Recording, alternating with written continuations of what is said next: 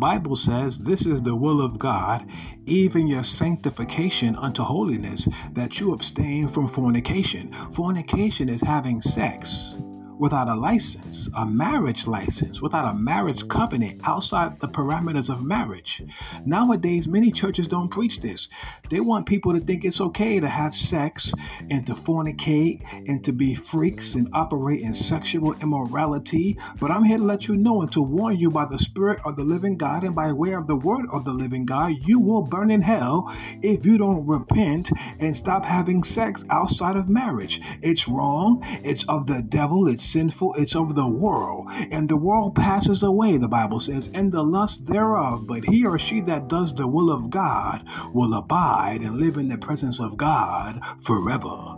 But you will not make heaven, you will not be in heaven if you are having sex and you're not married, and that's the bottom line. It's called fornication. The devil is a liar. I don't care what the world says.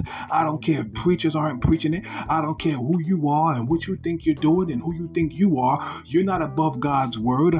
Listen, if you keep fulfilling the lust of your flesh, you will burn in hell. Fornication is wrong in the eyes of God. People say, well, I want to date and I want to have a boyfriend and I want to have a girlfriend and I want to test drive before I drive the car, before I purchase the car. Actually, I want to test drive and I want to see if he can perform in the bedroom. I want to see if she can perform and satisfy me in the bedroom. No.